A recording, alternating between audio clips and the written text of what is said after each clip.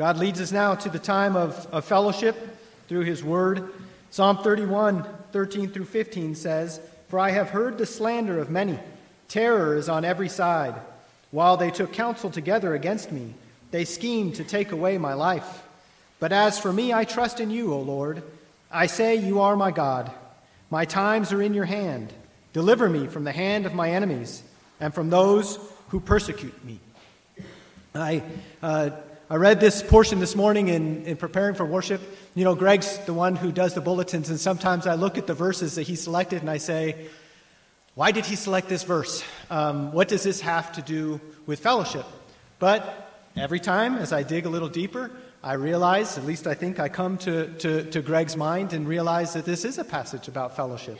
And if you look at verse 14, it says, "But as for me, I trust in you, O Lord. I say you are my God." That at the heart of the covenants and throughout all of Scripture is that God would be our God, we would be His people. And that is what we are going to do now as we feast upon His Word. We are going to commune with Him as our God. So listen now to the words of your God as Pastor Eric comes and proclaims the Word to you now.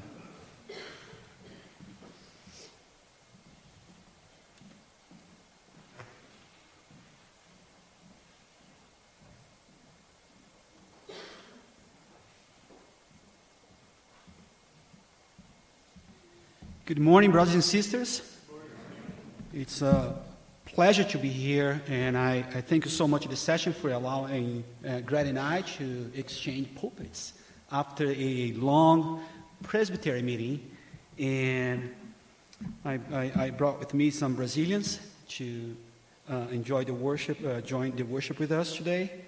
And we are glad that although... You know, I don't know if you have been in someone else's house trying to cook your own meal without knowing the kitchen, you know, where to find the things. And that's how we feel sometimes when we go to another church. But the food, the meal is the same, the gospel. Amen? So would you turn with me in the Gospel of Mark? I'm working at Parker Hill through the Gospel of Mark right now. And for the last few weeks, we saw two, perhaps the most unique miracles that only Mark recorded. And today we'll be looking at one of those, Mark chapter 8, only recorded by Mark. And together, these two miracles, the deaf man with a sort of a speech impediment, and the blind man, you're not going to find in any other gospel. And that should pause us to ask ourselves why only Mark records this miracle. So together with the healing of the deaf man, they only preserved by Mark. But the healing we'll see today, among all the miracles in the Gospel of Mark, and perhaps all the Gospels, it is very unique because it's the only healing that takes place in two stages. It doesn't happen immediately, as we're going to see this morning, like the miracle of the deaf man or the bleeding woman in chapter 5, or Jairus' daughter. This one, it seems that intentionally, as we're going to see, Jesus does in two phases. So after recording Jesus' feeding, I'm just going to give a little background here. If you see that in the previous chapter, after feeding again the multitude of people, 4,000 more specifically, and despite the disciples' unbelieving words, see that in chapter 8, verse 4. How can one feed these people with bread here in this desolate place? So those words here, they are regarded about the miracle of the 4,000. But they already have saw before Jesus feeding 5,000. But they are again struggling to understand Jesus, His mission, His power. So after recording Jesus rebuking the Pharisees for their demands for a sign, while rejecting God's greatest sign of all, that is Jesus. So in one side we saw the disciples struggling with Jesus' power, identity. And then we see the Pharisees struggling as well with Jesus, asking him, hey, can you give us another sign? I mean, both of these groups just sound like us. We are not different from them. Unfortunately, welcome to the club. So here we have the Pharisees struggling with Jesus. Can you give another sign? Well, here's a sign. Me, the Son of God. Like the author of Hebrews says, long ago, at many times and many ways, God spoke to our fathers by the prophets. But in these last days, He has spoken to us by His Son. What else you need? And now, we are in a bad spot. Let's be honest with the Pharisees and the disciples. After the cross, after Jesus' resurrection, things became so clear. And here we are, struggling just like them. So after recording as well, Jesus exhorting the 12 who continue to show themselves insensitive to His person, to His word. And why do they continue to show themselves insensitive to Jesus' person and word? After so many miracles. Isn't it because of their hearts, their unbelieving hearts, which is equal to spiritual blindness and deafness? So, verse 18, 17 and 18 and 21 describe this. Why are you discussing the fact that you have no bread? Do you not perceive or understand? And that was just after feeding 4,000 people. Are your hearts hardened? Having eyes you do not see, having ears do you not hear? Do you not remember? Do you not understand? So they were so insensitive because they have an unbelieving heart.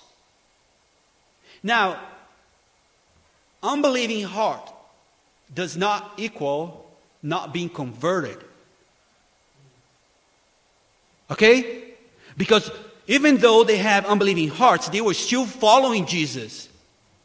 Now, Jesus also said the Pharisees had unbelieving hearts, but they were rejecting Jesus.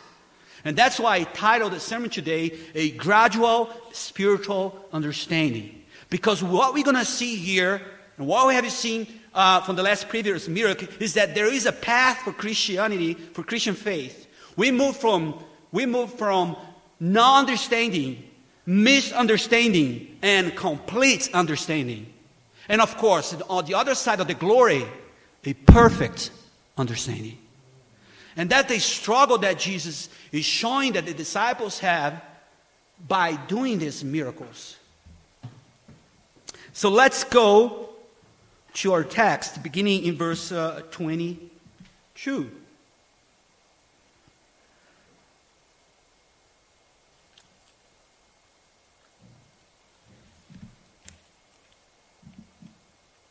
And they came to Bethsaida, and some people brought to Jesus a blind man and begged him to touch him. And he took the blind man by the hand and led him out of the village. And when he had spit on his eyes and laid his hands on him, he asked him, "Do you see anything?" And he looked up and said, "I see people, but they look like trees, walking." Then Jesus laid his hand on his eyes again. And he opened his eyes, and his sight was restored. And he saw everything clearly. And Jesus, he sent to his town, saying, "Do not even enter the villages." Let us pray. Gracious Heavenly Father, as we turn to your word, we acknowledge our blindness, our deafness, our struggle to understand your word. And we beg you, like these people who brought the blind man, please open up our eyes by the power of your Holy Spirit. In Jesus' name, amen. For 2 years, I was working for YWAM in São Paulo City, and we had this mission, urban mission school that we would take specifically about evangelism, and we would take the people from the church to do evangelism at night. And there was this deacon from the church, very excited about sharing the gospel, but he met a guy, and he tried to give this flyer track to this man, and the man said to him, I don't know how to read. And the deacon kept saying, yeah, but take it home and read, and the Lord is going to talk to you. Yeah, but I don't know how to read. Yeah, the Holy Spirit's going to talk to you. Take the track, read the track. And the guy, I don't know how to read. And I said, man, are you not listening to what he's saying? He doesn't know how to read. Why don't you read a track for him? So, I was working through this passage here. I see the struggle that this blind man, and just as the deaf man had in the previous miracle, but what strikes me is how Jesus approached our lives, understanding our limitations.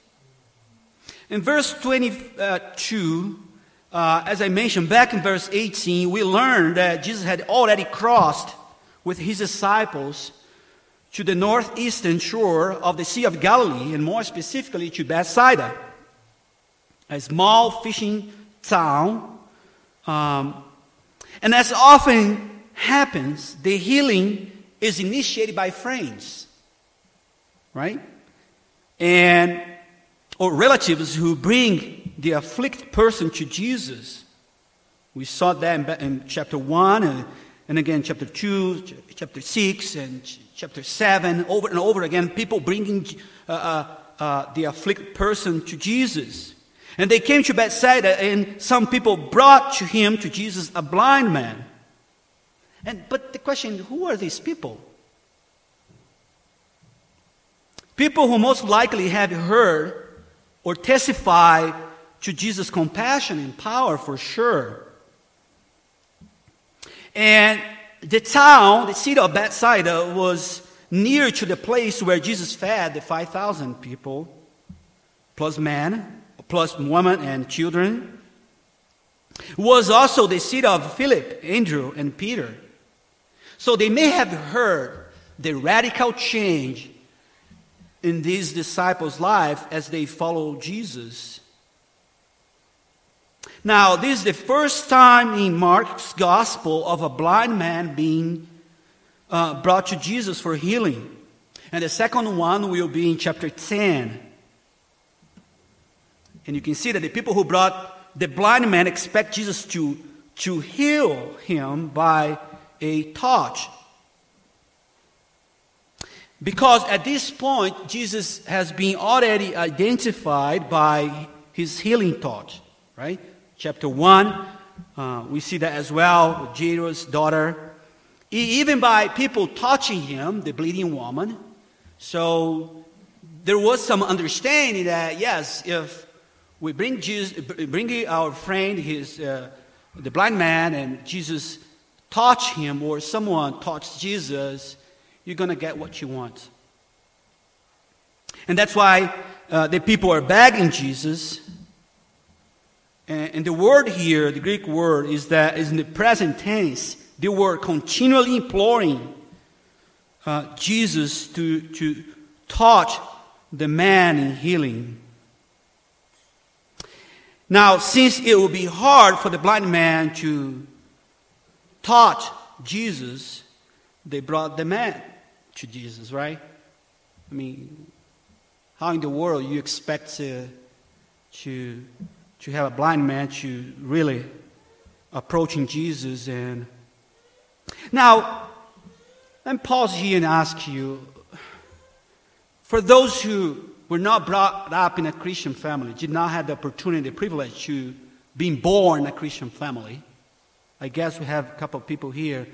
How did the Lord bring you to Him? I don't know if you still remember. If you're not a Christian, not brought up in a Christian family, I guess someone prayed for you. I guess someone got you by hand and led you to Jesus. Right? Or you just realized that I need Jesus, No one came to you saying nothing. No one was praying for you. And suddenly, because you're so good, I want Jesus. I'm a sinner. No. Someone, even for those who have been raised in a Christian family, your parents are praying for you. Your parents are teaching you about the gospel. You need someone. So, and that's the beauty of these friends bringing the blind man. Because they're also sensitive about this man's physical limitation. And the question is, are we? Do you understand that people who are struggling and they don't want Jesus, they have some spiritual limitation. They need your prayer. They need the gospel. They need you to grab them gently, of course, not by their neck, but you need to understand. You need to be sensitive. You need to understand that sometimes they're not going to listen to you. They're going to reject you. But I have learned that once the grace found me, I'll keep seeking for others. It is impossible for those who have been reached by God's grace not being seeking for others. That's the automatic response by God's grace. So are you aware that people that they are not aware, of course, that they need Jesus, but are you aware that they need Jesus? It is one thing for your neighbor to say, I don't need Jesus. And you say, yeah, of course, you don't need, you're so bad. Well, that's why they need Jesus.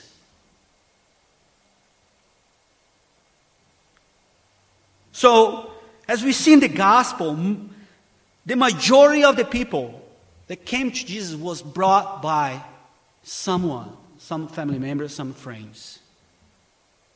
Relationships matter when it comes to evangelism and church growth.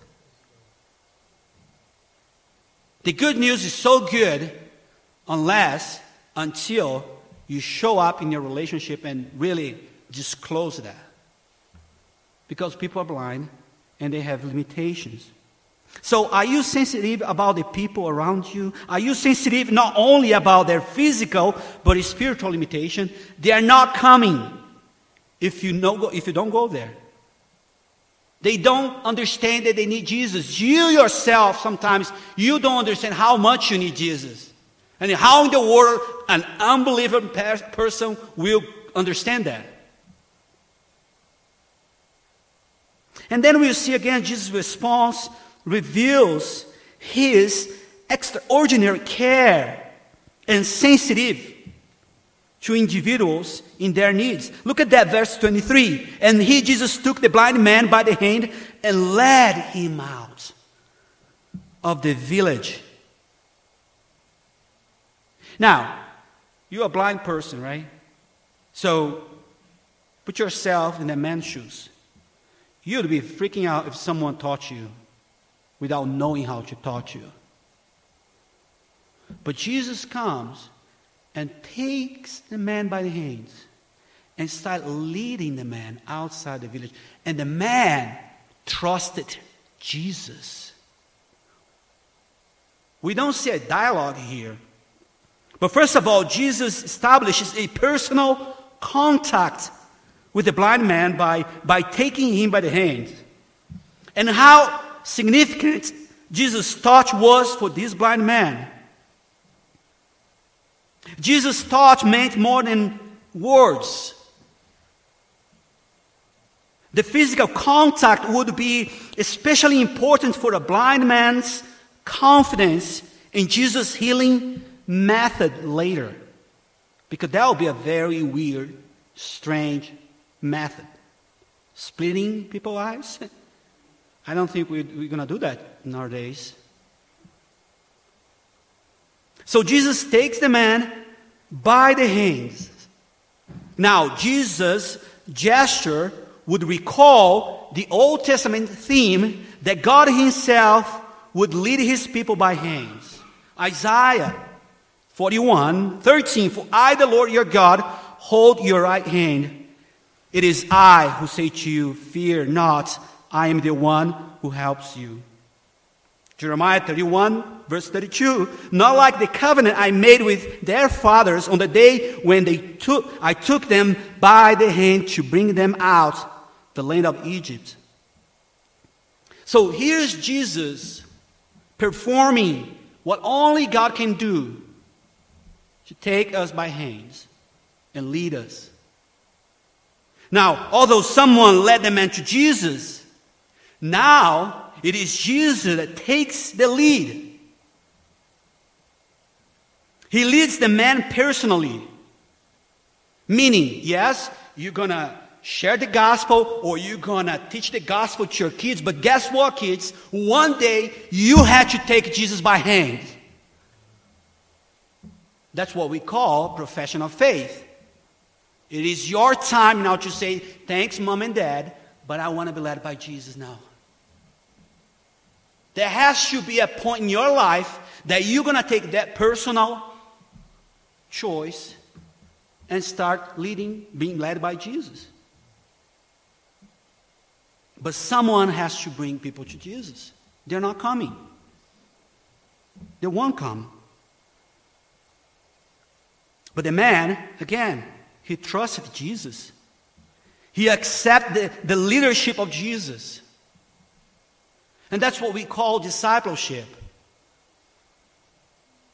If people in the Reformed Church, they are scary about the word evangelism, discipleship is even more terrifying.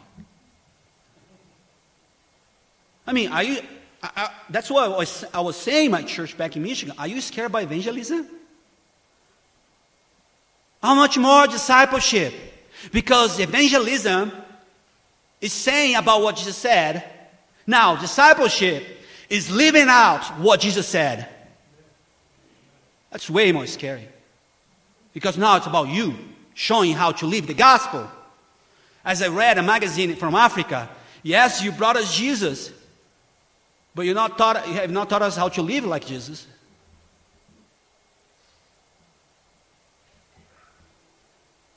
So that's the aim of discipleship. And Jesus brings the man outside the village, away from the crowd. Perhaps Jesus wanted the man to be entirely undisturbed. Perhaps Jesus wants to prevent some unnecessary excitement from the town.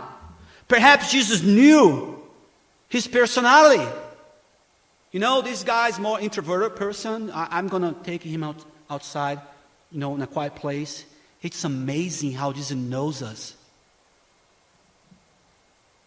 If it was Peter, do in the middle of the crowd. Peter, But this guy, Jesus, it seems that Jesus knows his personality. Jesus knows that doing publicly would hurt him just as his disease, his blindness is hurting him for years.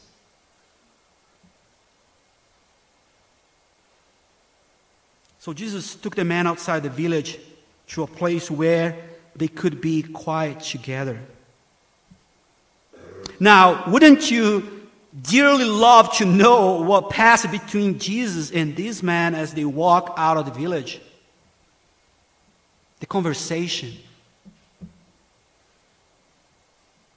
How Jesus kept building his trust at the point of the man will accept Jesus splitting his eyes.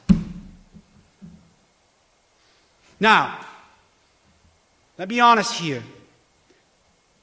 We do accept God's grace, but we struggle on how God wants to reveal your grace to us. We do accept God's love and mercy, but we struggle on how God wants to show those principles to us. If Jesus had said to you, no, I'm going to spit in your eyes. But that's so offensive. But guess what? It is my grace to you, my love. No, sorry, no. I want it my way. You know? I know. I want my way. Splitting my eyes? I want that way, Lord. I want to see your grace like this and like that. At that time in my life, this is how I want my wedding, my marriage, my school, you know. The blind man just trusted. Just trusted. I trust you, Jesus. Whatever you want to do with my life, I trust you. Do we believe that cancer can be employed by God to show His amazing love in a way that you could never grasp, feel, if God has given you millions and millions of dollars?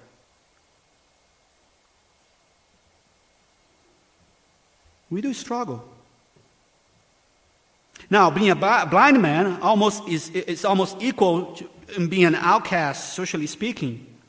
Remember, being a blind man was a sign of God's curse. You may remember the disciples, when they found this person was born blind, the disciple was struggling. Who have seen here? The man, the parents. So like the healing of the deaf man, this one also involves a method that may sound unusual for us today. Jesus spits into the man's eyes and lay his hand on him.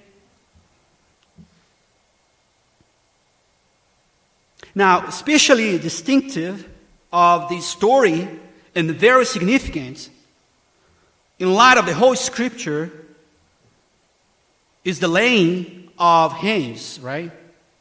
Even today, for us, it's very important and very significant.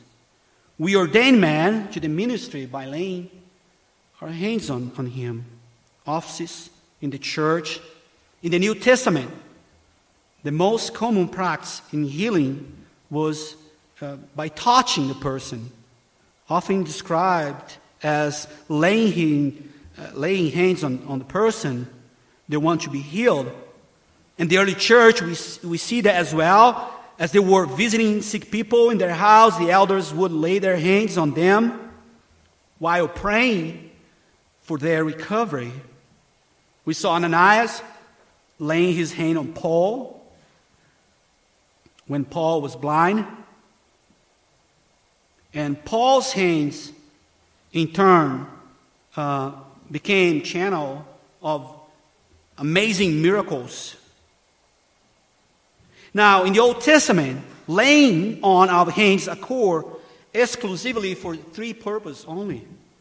The first one is related to dedication, consecration, to set aside a ordinary thing, a person, for a holy usage. For instance, sacrifices. And the second one is related to the installation of Levites to the office of priests. Again, signifying consecration. The third one as a means of blessing. We see that with Isaac, with Jacob.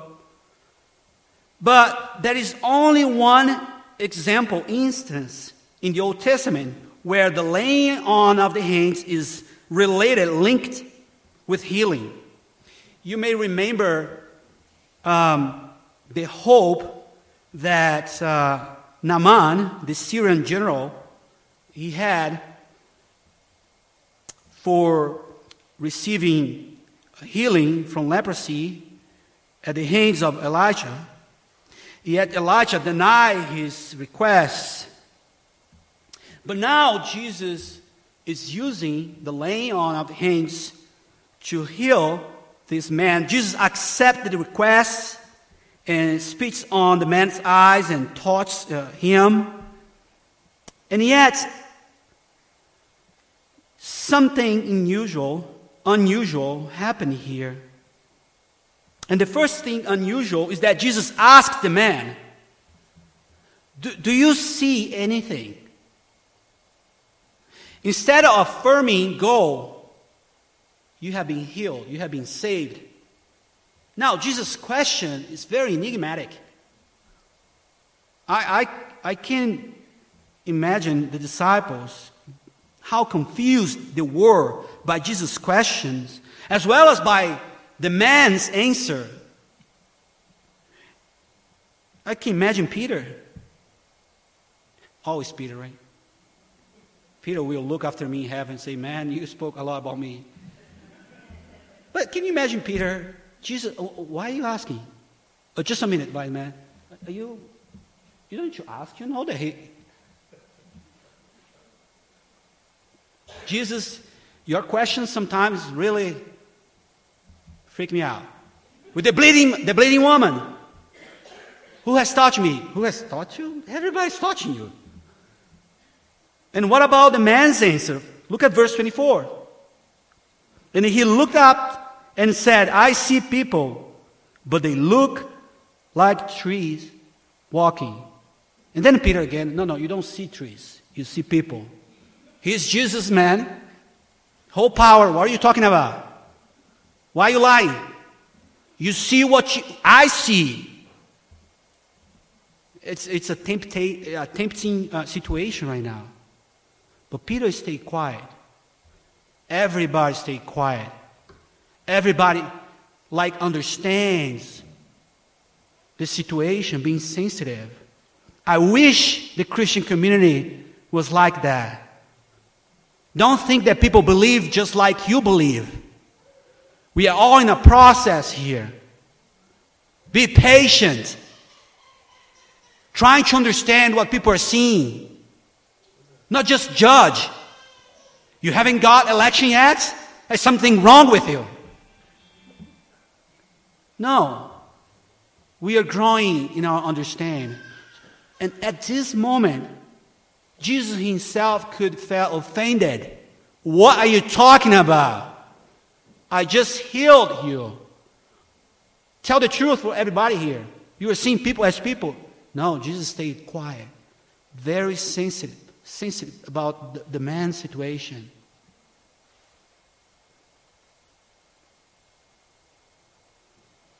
Now, the reference to man like trees walking indicate that most likely the man had not been born blind. Person blind from birth do not have an exact idea of objects and cannot properly visualize a tree. On the other hand, an optical image becomes modified as blindness continues, and the visualization of man under the trees or indicates that the man has been blind for a long period of time. And of course, another explanation is that the man had bumped into trees in his blindness, and now he vaguely begun to see something like trees, trunks, walking around. Now, what we know for sure is that his statement implies that the cure was not complete.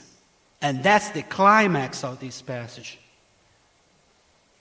And that Jesus was unsuccessful on the first attempt. And perhaps even more confusing for the disciple is the necessity of repeating the touch, which could apparently imply Jesus is losing his power. How many times they have seen Jesus performing more difficult miracles from a human perspective without fail. The healing of the demon-possessed man, the raising of Jairus' daughter. So this is the only healing that does not happen immediately. How are they supposed to comprehend it? At least the disciples did not verbalize any concerns or objections, as I would. And then verse 25, then Jesus laid his hand on his eyes again, and he opened his eyes. His sight was restored. He saw everything clearly. The Greek word for clear here literally means he saw clearly from afar, clear at a distance. And the account concludes with Jesus sending the healed man home rather than back to the village. Verse 26, and Jesus sent him to his home, saying, do not even enter the village. It is clear that, once again, Jesus does not want the man to broadcast the miracle. Well, it's funny because we just saw the other guy being deaf, not being able to hear the gospel, and now he can, and Jesus say, don't say nothing. And now we see a blind guy seeing everything clearly, and now being able to broadcast the good news, and Jesus say, don't say nothing. Are you kidding? I've been blind for years. Now I see, I cannot say. Yes. It is not time yet. So like the disciple who might had asked themselves, though not in an audible way, in order to enrich ourselves by this narrative, we also need to ask ourselves, how are we supposed to understand this passage? Why two-stage miracle? It seems that as closer we get, more confusing we get. We need to step back to see the big picture or the greater purpose of this passage. Okay, let's go. Mark here strategically placed the healing, as you saw, of the deaf man and the blind man in parallel position in relation to the two feeding miracles. And it is almost certain that he regarded them as forming a pair to serve a greater purpose. Precisely because Mark knows that both healing concerns healings promised by the prophet Isaiah. Actually, Jesus quoted Isaiah in those miracles. Isaiah 35, verse 5 and 6. Then the eyes of the blind shall be opened, the ears of the deaf unstopped. Then shall the lame man leap like a deer, and the tongue of the mute sing for joy. The account of the healing of the blind man is entirely constructed on the motive of seeing. Unfortunately, our English translation fails, does not help us to see the emphasis on seeing. But in Greek, there are 8 different words used for 9 instances of seeing. In other words, there is this emphasis on sight and seeing, which provides a counterplace, a counterbalance to Jesus' ongoing accusation of his disciple blindness and misunderstanding. So the disciple is struggling for years. Can you not see? Are you blind? So here's the great example of what's going on in your life, disciples. These men personify who you are right now. The reality that Mark wants us to see is exactly what the disciples may have failed to see. That is, that the account of the healing of the blind man is obviously related to the disciples' blindness. And also related to our spiritual blindness today. So Mark strategically placed this enigmatic healing here as forming a pair with the healing of the deaf man because he knows Jesus is intentionally performing a two-stage healing to serve as a symbolism, a real-life parable of our gradual spiritual understanding. The disciples should have seen the blind man as a picture of themselves, as they were struggling to see Jesus for what he is, his mission. So their inability to understand Jesus' teaching, the disciples, like the blind man, have been taught by Jesus many times. They have received a preliminary understanding, and yet their spiritual insight was far from complete. They too needed a second touch, or a third one, or a fourth one, like we. But it wouldn't happen on their own way. The ability to see both physically and spiritually is a gift of God, not a human ability. Jesus is intentionally performing a two-stage healing to personify a process of revelation, as much as for the disciple as it is necessary for us today. So Jesus' rebuke of Peter shows that Peter, like the blind man, had spiritual sight but failed to see the true nature of Jesus' messianic role, mission. So the healing serves to introduce the whole central section of discipleship, which is the account of progression in our spiritual insights. The two-stage healing exemplify our situation as Jesus' followers.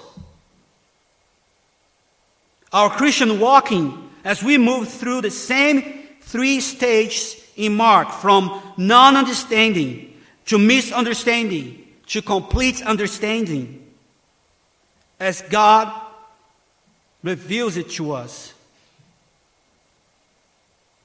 Now, brothers and sisters, as our present understanding of God, as great as it is, cannot compare to the real thing that He is about to reveal to us on the other side of the glory. And as we await for the day to have a fully understanding, we should keep Paul's words, 1 Corinthians, in mind.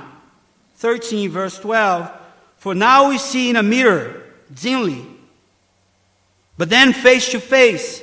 Now in part, then I shall know fully, even as I have been fully known."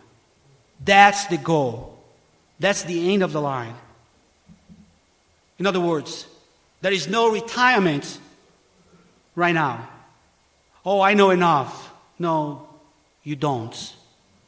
And also, this passage shows to us a very good example for loving one another, beginning inside of the church and extending this love outside of the church. Be sensitive to people's limitations.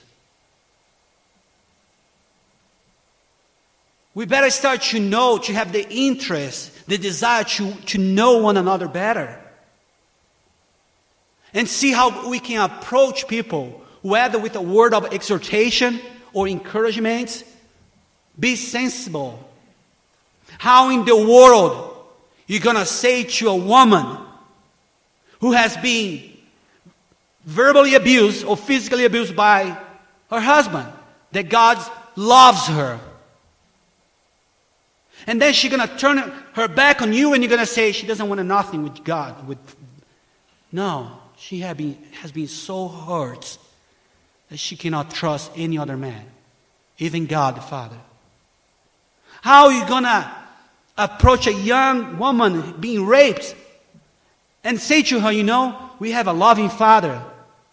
And he was just raped by her father. How can you accommodate to people's, physical limitation? Think about Jesus. Jesus, the incarnate God, He knew we were struggling to see Him for what He is. So He became flesh. He took the gospel in His body. And that's what we need if you want to do discipleship, if we want to do evangelism, if we want to be a good shepherd. We need to be more sensitive. When I was 5 years old, my father was a musician. so many travels, concerts. And one day he left home, and he said to my mom, don't let Eric to find my guitar or play with my guitar. I just bought the new strings. My mom, yeah, okay. But Eric was terrible. So as soon as my father left for his tours, I found his guitar, and I started playing, and I broke one of the strings. 1 month later, my father returned home. He stepped inside our house. His first question was not, where is my son?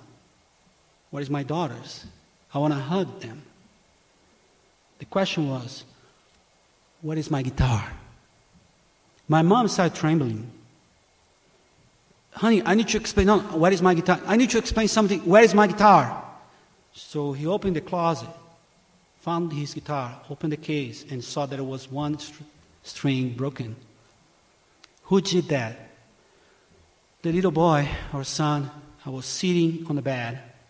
He picked up the guitar, and he mirrored my head. 5 years old, still clear in my mind.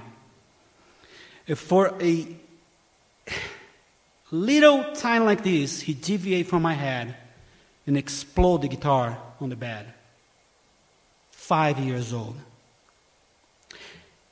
As a Christian, 21 years old, I committed one sin in my life that I shouldn't. Guess what I was expecting from God? And people kept saying, God has forgiven you. No, He can't. He's going to find me and crash my head with His rod. It was tough to understand God's forgiveness because of my father. And I guess there are many people here who did struggle in the same way. So let's be sensitive to one another. Let's try to find the language that people speak. Because that's the way we're going to better show the love of God. Amen. Let us pray. Our gracious Heavenly Father, You are a sensitive God. You found us in the way that we were, broken.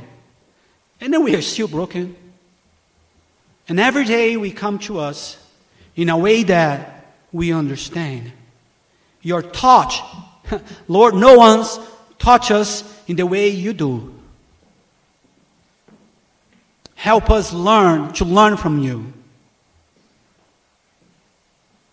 And what a visible proof of Your love for us, that You gave us Jesus. You didn't give only words. You gave Your Son in flesh, blood, suffering, sacrifice. Thank You so much for condescending to come to us, to speaking as Calvin says, baby talking. Lord, we ask that You may help us to do the same in our community, in our family, with our spouse, with our kids, with our brothers and sisters, with those who have not put their trust to Jesus yet. Oh Lord, help us to be more sensitive. In Jesus' name we pray. Amen.